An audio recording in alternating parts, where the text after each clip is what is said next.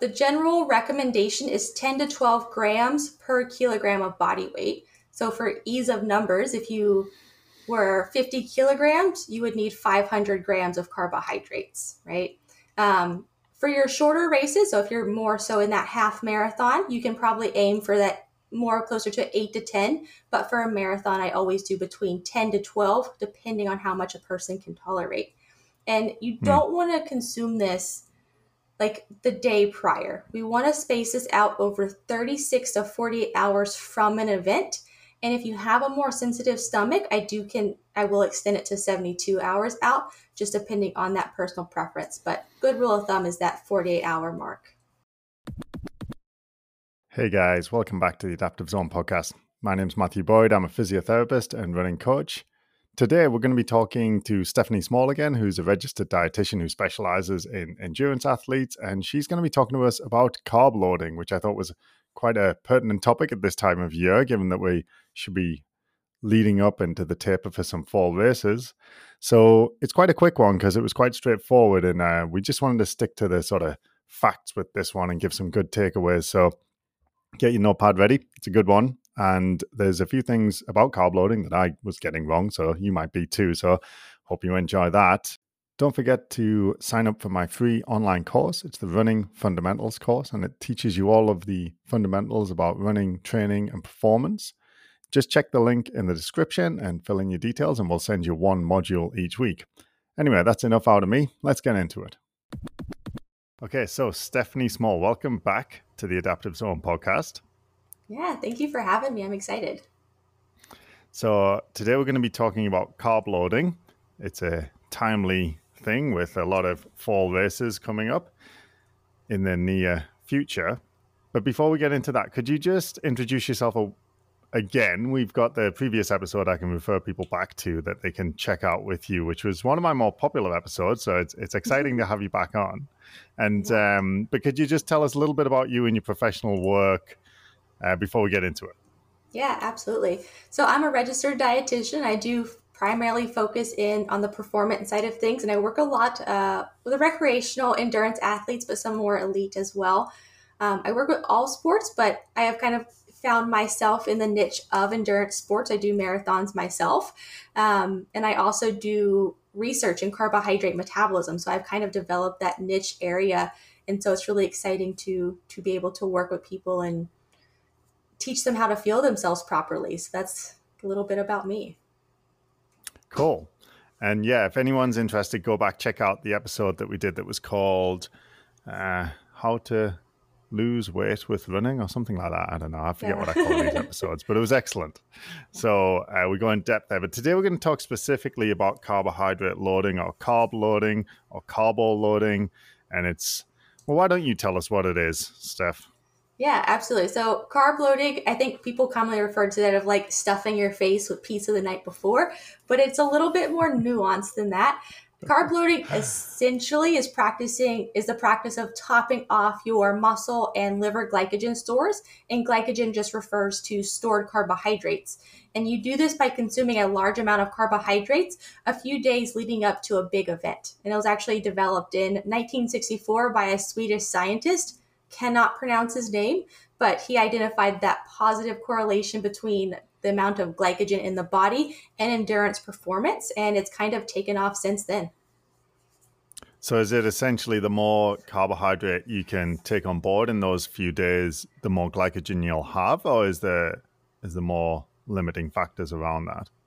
Yeah, it's a multitude of things. So in general, we can store about 700 to 1,200 grams of carbohydrate in the muscle. The liver is closer to about 400 grams. But what's really awesome is that as runners and as you become an endurance athlete, your ability to store carbohydrates becomes higher. 1,200 grams tends to be kind of like that higher end of average, but people could potentially store more. So it kind of depends, but eating big bouts of carbohydrates like leading up to the race, just make sure you're reaching your maximal capacity of glycogen stores. Okay. And is this something that we need to do for all races, or is it just the longer races? Yeah, great question. So for your shorter distances, such as like a 5K or 10K, you tend not to need to carbohydrate load. So the reason why you want to carb load is because one, it makes sure that you stay fueled throughout longer distances. So for example, 75% of your fuel throughout a marathon is coming from carbohydrates. So you're running through your carbohydrate stores quite quickly. Um, and you typically start to reach the bottom of your carbohydrate stores within that 45 to 60-minute period. That can be extended with carb loading and, of course, intra-workout fueling. But for races that aren't extending to that period, you don't need to carb load for just because you're not using that much carbohydrates. However, you still should practice pre and post run nutrition just to make sure you are getting some fuel. Okay, so if we were going to say a rule of thumb, would it be if your event will take you less than 45, maybe don't worry about it too much. And if it's more than 45, then you probably should be doing some form of carb loading? I think so. I think half marathon is when I would start some form of carb loading, and then Okay. but definitely for a marathon. Yeah. Okay. And then 10K, maybe if you're not a particularly fast runner, then it might be worth doing a little bit if it's going to take you like upwards of 90 minutes kind of thing. Yeah. So if it's just a 10K or if you're going to be running for longer than 45 minutes, that's where pre-run nutrition comes into play. So you can increase your Okay. glycogen stores by having like that pre-race high carbohydrate meal and maybe having some gels throughout that run or right before the run just to make sure you have that appropriate fuel. But you won't run out of glycogen in that short of a time. Okay. So if we stick to like half marathon, marathon, and longer, Yeah. how would you recommend someone go about carb loading? How do they know how much carbohydrate they should take on? And is it just the day before, the night before? Is it the whole week or longer? How would you suggest someone work that out and decide? Yeah, great question. So the general recommendation is 10 to 12 grams per kilogram of body weight. So for ease of numbers, if you were 50 kilograms, you would need 500 grams of carbohydrates, right? For your shorter races, so if you're more so in that half marathon, you can probably aim for that more closer to 8 to 10. But for a marathon, I always do between 10 to 12, depending on how much a person can tolerate. And you Hmm. don't want to consume this like the day prior. We want to space this out over 36 to 48 hours from an event. And if you have a more sensitive stomach, I will extend it to 72 hours out, just depending on that personal preference. But good rule of thumb is that 48-hour mark. But if you were doing it for the week or the 2 weeks prior during your taper period, that wouldn't necessarily help you that much. It's really about what you do in the sort of 3 days before the run. Yeah. So if you were to do it longer than a 3-day period, there are a couple things at play that may actually start to impair performance. So you may be, first of all, you're just on a rabbit wheel. So if you are tapering, you are still going on runs and things like that. So you're constantly loading and deloading, and that's a little bit of an unnecessary amount of carb loading. But then second thing is that you would initiate some unwanted weight gain if you did it longer than the 2 or 3 days, which can also slow your running, right? Hmm. While you will experience some weight gain with a carb load, because it's important to remember for every gram of carbohydrate you store, you're going to store 3 grams of water. So when you do carb load, expect 1 to 2 kilograms, sometimes 3, depending on how large of a person you are. But that's also going to help with hydration, especially if it's hot, because you are storing water. But that 1 to 3 kilograms shouldn't impair performance. But if you start to get more than that or increase your weight more than that, that's when performance can become impaired or a little bit slower. Okay. And in your experience, how well do runners normally do this carb loading? I think it depends on how much they're into the nutrition side of things. I think the kind of like I mentioned before, the common misconception is really just stuff your face with pasta or pizza the night before. And I see that quite Yep. often. And I would say probably for the most part, that's what I see. And so it's kind of reframing that and reshifting to be more intentional with your carb loading. Okay. So, So, yeah, so go ahead. what's the problem with stuffing your face with a pasta pizza combo the day Yeah. before? They actually did a study on this, and individuals who ate a high carb, high fat meal of either pasta or pizza actually had impaired performance the next day. So, So you'd be better off doing nothing. right. Just I, okay. I thought that was an interesting study and quite ironic. But what's happening is people were consuming this just massive quantity of food, and it was one taking a really long time to digest, and so you can start to like see stomach issues even that following morning. But it's also extremely high fat, and so people were actually carb loading. They were more so fat loading because those food groups, Hmm. while they do have carbs, they're actually predominantly fat sources, contributing to a fuel that we're not necessarily using for the most part during that run.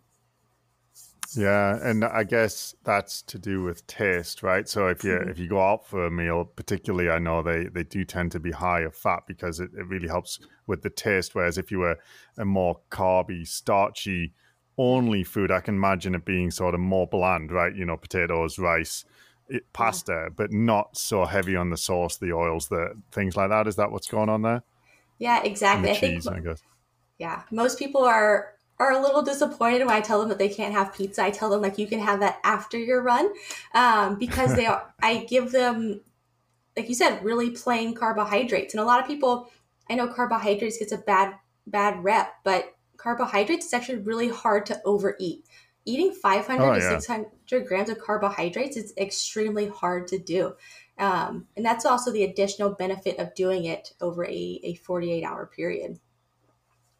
Yeah, I can testify to that because, you know, after oh yeah, for the listeners, Steph's my favorite person in the world at the minute because we had a consultation a few weeks ago and she told me I wasn't eating enough. And since I started eating more, I feel like 1,000 times better and my running's going better and I feel better and stuff. So just for some context here, I'm a big fan of Steph right now.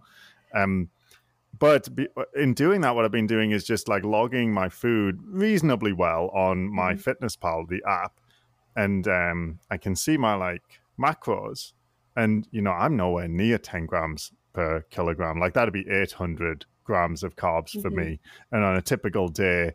And I eat a lot of carbs, to be honest, compared to a lot of people, I think, just from Mhm. observing what other people are eating at lunchtime and stuff. 400, 500 kind of thing is pretty typical. So me trying in that 3 days prior to get up to 800 is going to be quite a challenge. So say someone is going to work that out, right? Say you weigh 60 kilograms and you're like, okay, I need 600 grams of carbs for 3 days Mhm. prior. What kind of foods would you recommend and how would you recommend they go about approaching that to avoid some of the problems they might have with, you know, well, I guess, sorry, I don't want to give you too many questions at once, but is this in addition, like if you have about 2,000 calories a day, is that like, okay, you start carb loading and that goes up to 2,500, or does your carbs sort of replace some of the calories you would get elsewhere? Sorry, that's two questions at once, but you can handle it. Yeah, I think that's a great question. So, on a typically, I calculate just like independent protein, fats, and carbohydrates for a carb loading period. Does that equal calories? Yes. You will see an increase in calories for those days, absolutely, but not you're not gonna it's not gonna be like a direct representation of what you've been doing plus carbs. So, for example, I do tend to drop fat a little bit just so that we are focusing on mainly carbohydrates sources, minimizing any GI upset. And then protein, depending on the person, I may drop it just a little bit just to kind of so they can handle the carbohydrates, right? So you are going to get a little bit less calories because we are removing the proteins and fats just a little bit. But because the carbohydrates tend to be so significant, it is going to be more calories overall. Okay. And then what kind of foods would you recommend? So you 3 days prior, you've worked out how many grams you need. So Mm-hmm. let's say 50 and then 500 grams to keep it simple. So you need Yeah. 500 grams of carbs. Like how would you suggest what foods should they use? Yeah. So big two criteria when it comes to choosing foods. One is you want it to be foods that you're familiar with. So try not to introduce any new foods because that may cause new symptoms or GI upset, and especially when some people get anxious before races and that can just exacerbate any problems. And then two, of course, making sure it's low fiber. So an example briefly of a day, suppose that's about 500 grams of carbohydrates.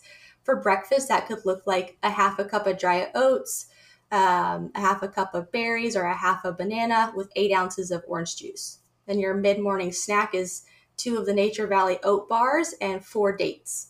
Lunch, 2 slices of bread, a half a cup of chickpeas with a 1 cup of grapes and about a cup of chocolate milk. Then your mid-afternoon snack is a medium sweet potato. And then your dinner, 1.5 cups of cooked rice, which is a pretty big portion of rice. And then about 2 cups of some type of sports drinks. And that's just the carbohydrates alone. So that is in itself a very large volume of food. So another key takeaway there is just making sure that you are eating more so 5 to 6 times throughout the day, just to make sure you can get in that volume of food from pure carbohydrate sources. Yeah, okay, so they were good examples. A few of them were there in there more what you might think of as like sugar. So the sports drink, there was some others in there. Yeah. But where does that fit in? Is it or because obviously if you have cookies, ice cream, things like that, they're going to have a lot of sugar in, and that is going to be quite a bit of carbohydrate. Can we use that to help us hit those numbers that might be challenging for us without having such large, like rice, for example? You'd have to have a lot of it, as you said. Mm-hmm. Can we use things that are very sugary to supplement, or is there a problem with using those as opposed to, say, more whole foody type stuff like rice and potatoes and stuff? Yeah, absolutely. I do advocate mostly whole foods. My rule of thumb is 80%. But there is typically 20%. We have to use more foods that are labeled as unhealthy or more sugary. I think that in itself is a nuanced topic. But like I said, the sports drinks are a really great alternative. Chocolate milk. I would be hesitant on more so baked goods such as cookies and cakes and ice cream, because those actually do tend to have quite a bit of fat as well. So just be cognizant of that. But you could go to more of your sugar-based sweets such as gummy bears, cereals, really a great option.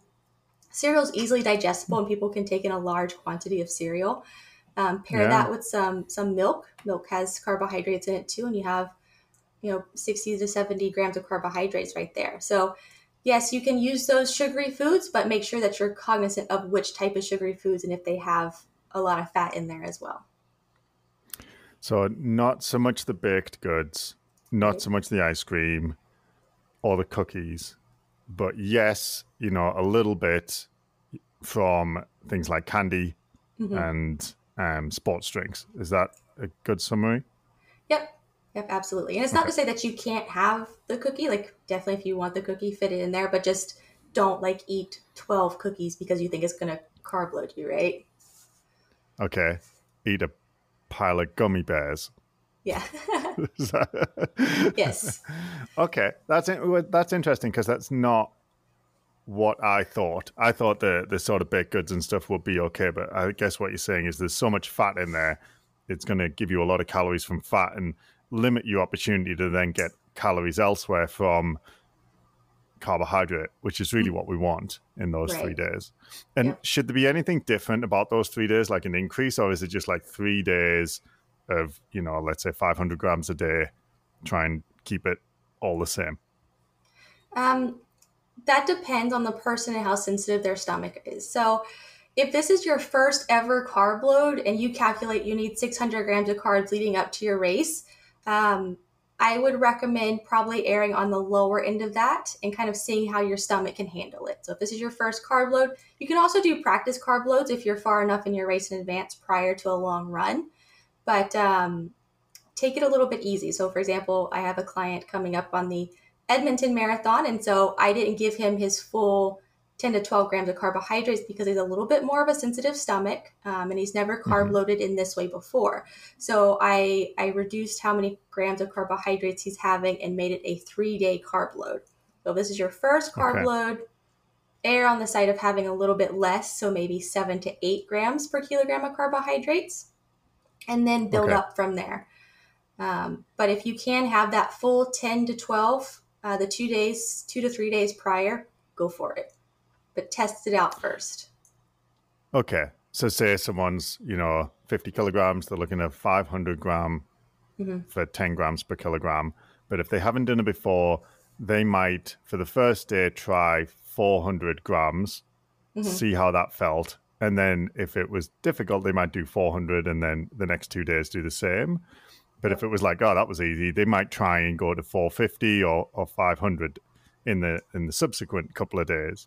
And if you Yep. have time, it would be better maybe at some point during your training cycle, say if you're like 6 weeks out or something, you got a long run coming up, do like a sort of rehearsal so you can get a sense of how to do it. Is that about right? Yep, absolutely. It's extremely crucial to always test out fueling plans when possible. It's not always the case. Sometimes we don't have time, and so that's where making sure you're choosing foods that you're familiar with prior to or for your carb load is extremely important. And understand that things may change in the last moment. So let's say you planned out your perfect carb load, and you went on the lighter side and did 8 to 9 grams per kilogram because this is your first carb load, and you're eating and you start to feel a little stomach upset or it's making you a little bit queasy or something like that. It's okay to back off. Like if you have a set plan, go based off of how you feel and make adjustments as you go if you feel comfortable and confident. Don't force yourself to meet that goal because that's the requirement, especially if this is your first time doing it. But if you can kind of set those guidelines, set goals, and plan out your carb load, you're more likely to not necessarily hit those goals, but serve yourself better for a performance perspective. Hmm. And I guess when I was listening to you with that sample plan you just gave us, there wasn't tons of fruit in there. There was a little bit of dried berries and like the odd banana and stuff. But I'm guessing if someone were to try and really increase their carb intake through fruit, they might have trouble then because of there's a lot of fiber in it. And if Mm-hmm. they're not used to it and they eat more than usual, they might have trouble with GI distress either on the race day or before. Is that something that happens? Yes, absolutely. So more of your fibrous fruits, such as berries, sometimes if you eat the apple skin and those sort of things, can cause that increase in fiber that can cause some GI upset. But also, fruit is higher in fructose. Fructose metabolizes a little bit differently in the intestines, and so I don't necessarily want to overload the intestines with too much fructose. But it's perfectly Mm-hmm. okay to eat fruit. So I tend to Yeah. aim for the lower fiber, more carbohydrate dense fruits. So think of banana, mango, pineapple, kind of those sort of fruits that are just really carbohydrate dense. Okay. So that takes us through those 3 days. And then on the morning of, what are your suggestions for people when we're talking about what to eat the morning of? Yeah. Pre-race fueling is like my favorite because I think that can, I wouldn't say make or break a run, but can make you feel good, or you can start to see lower performance levels. So when you go to bed that night and you start your fast just because you're sleeping prior to your race, right? Your body's going to start to use your carbohydrate stores. Is it going to take all of it? Absolutely not. But you're going to lose about 10%, sometimes 20%, depending. Just by sleeping at night. So it's important that you have two things. One, a pre-race meal 2 to 3 hours prior to running. This can be hard for people just because I know races tend to be at like 6 or 7 a.m. But I do have athletes that'll wake up at 4 or 4:30 and they have their meal as soon as they wake up so they can start digesting it. Again, you want to keep it extremely simple. So think a half a cup of oatmeal and one banana, right? Okay. And that's one of those. Go ahead. Oh. Sorry, I was just going to ask if you miss that 2 hour window and say you're only up an hour before the race, would you then be better served by not eating anything or would eating something small be worthwhile? What happens? Yeah, so you want to go smaller and more digestible. So you overslept, or maybe you're not a morning person and you want that hour, then that's where I would encourage more so of like beverage based things, so such as fruit juice or a sports drink, Okay. and then like gummy bears, or even start to have like one or two gels to kind of get in the carbohydrates. Okay. And right before the race, so you're at the start line and you've Mhm. got your fueling strategy, which we discussed a little bit last time, but let's say you're going to do a gel every 20 minutes as a common one. Should you have one like then at the start line or should you wait 20 minutes? I've always wondered that. Yeah, I always recommend at the start line. I'm a huge proponent of preloading as much as possible. So, what I mean by that is having as many carbohydrates earlier on in the race so that you can maintain that feel good feeling, keep your performance high.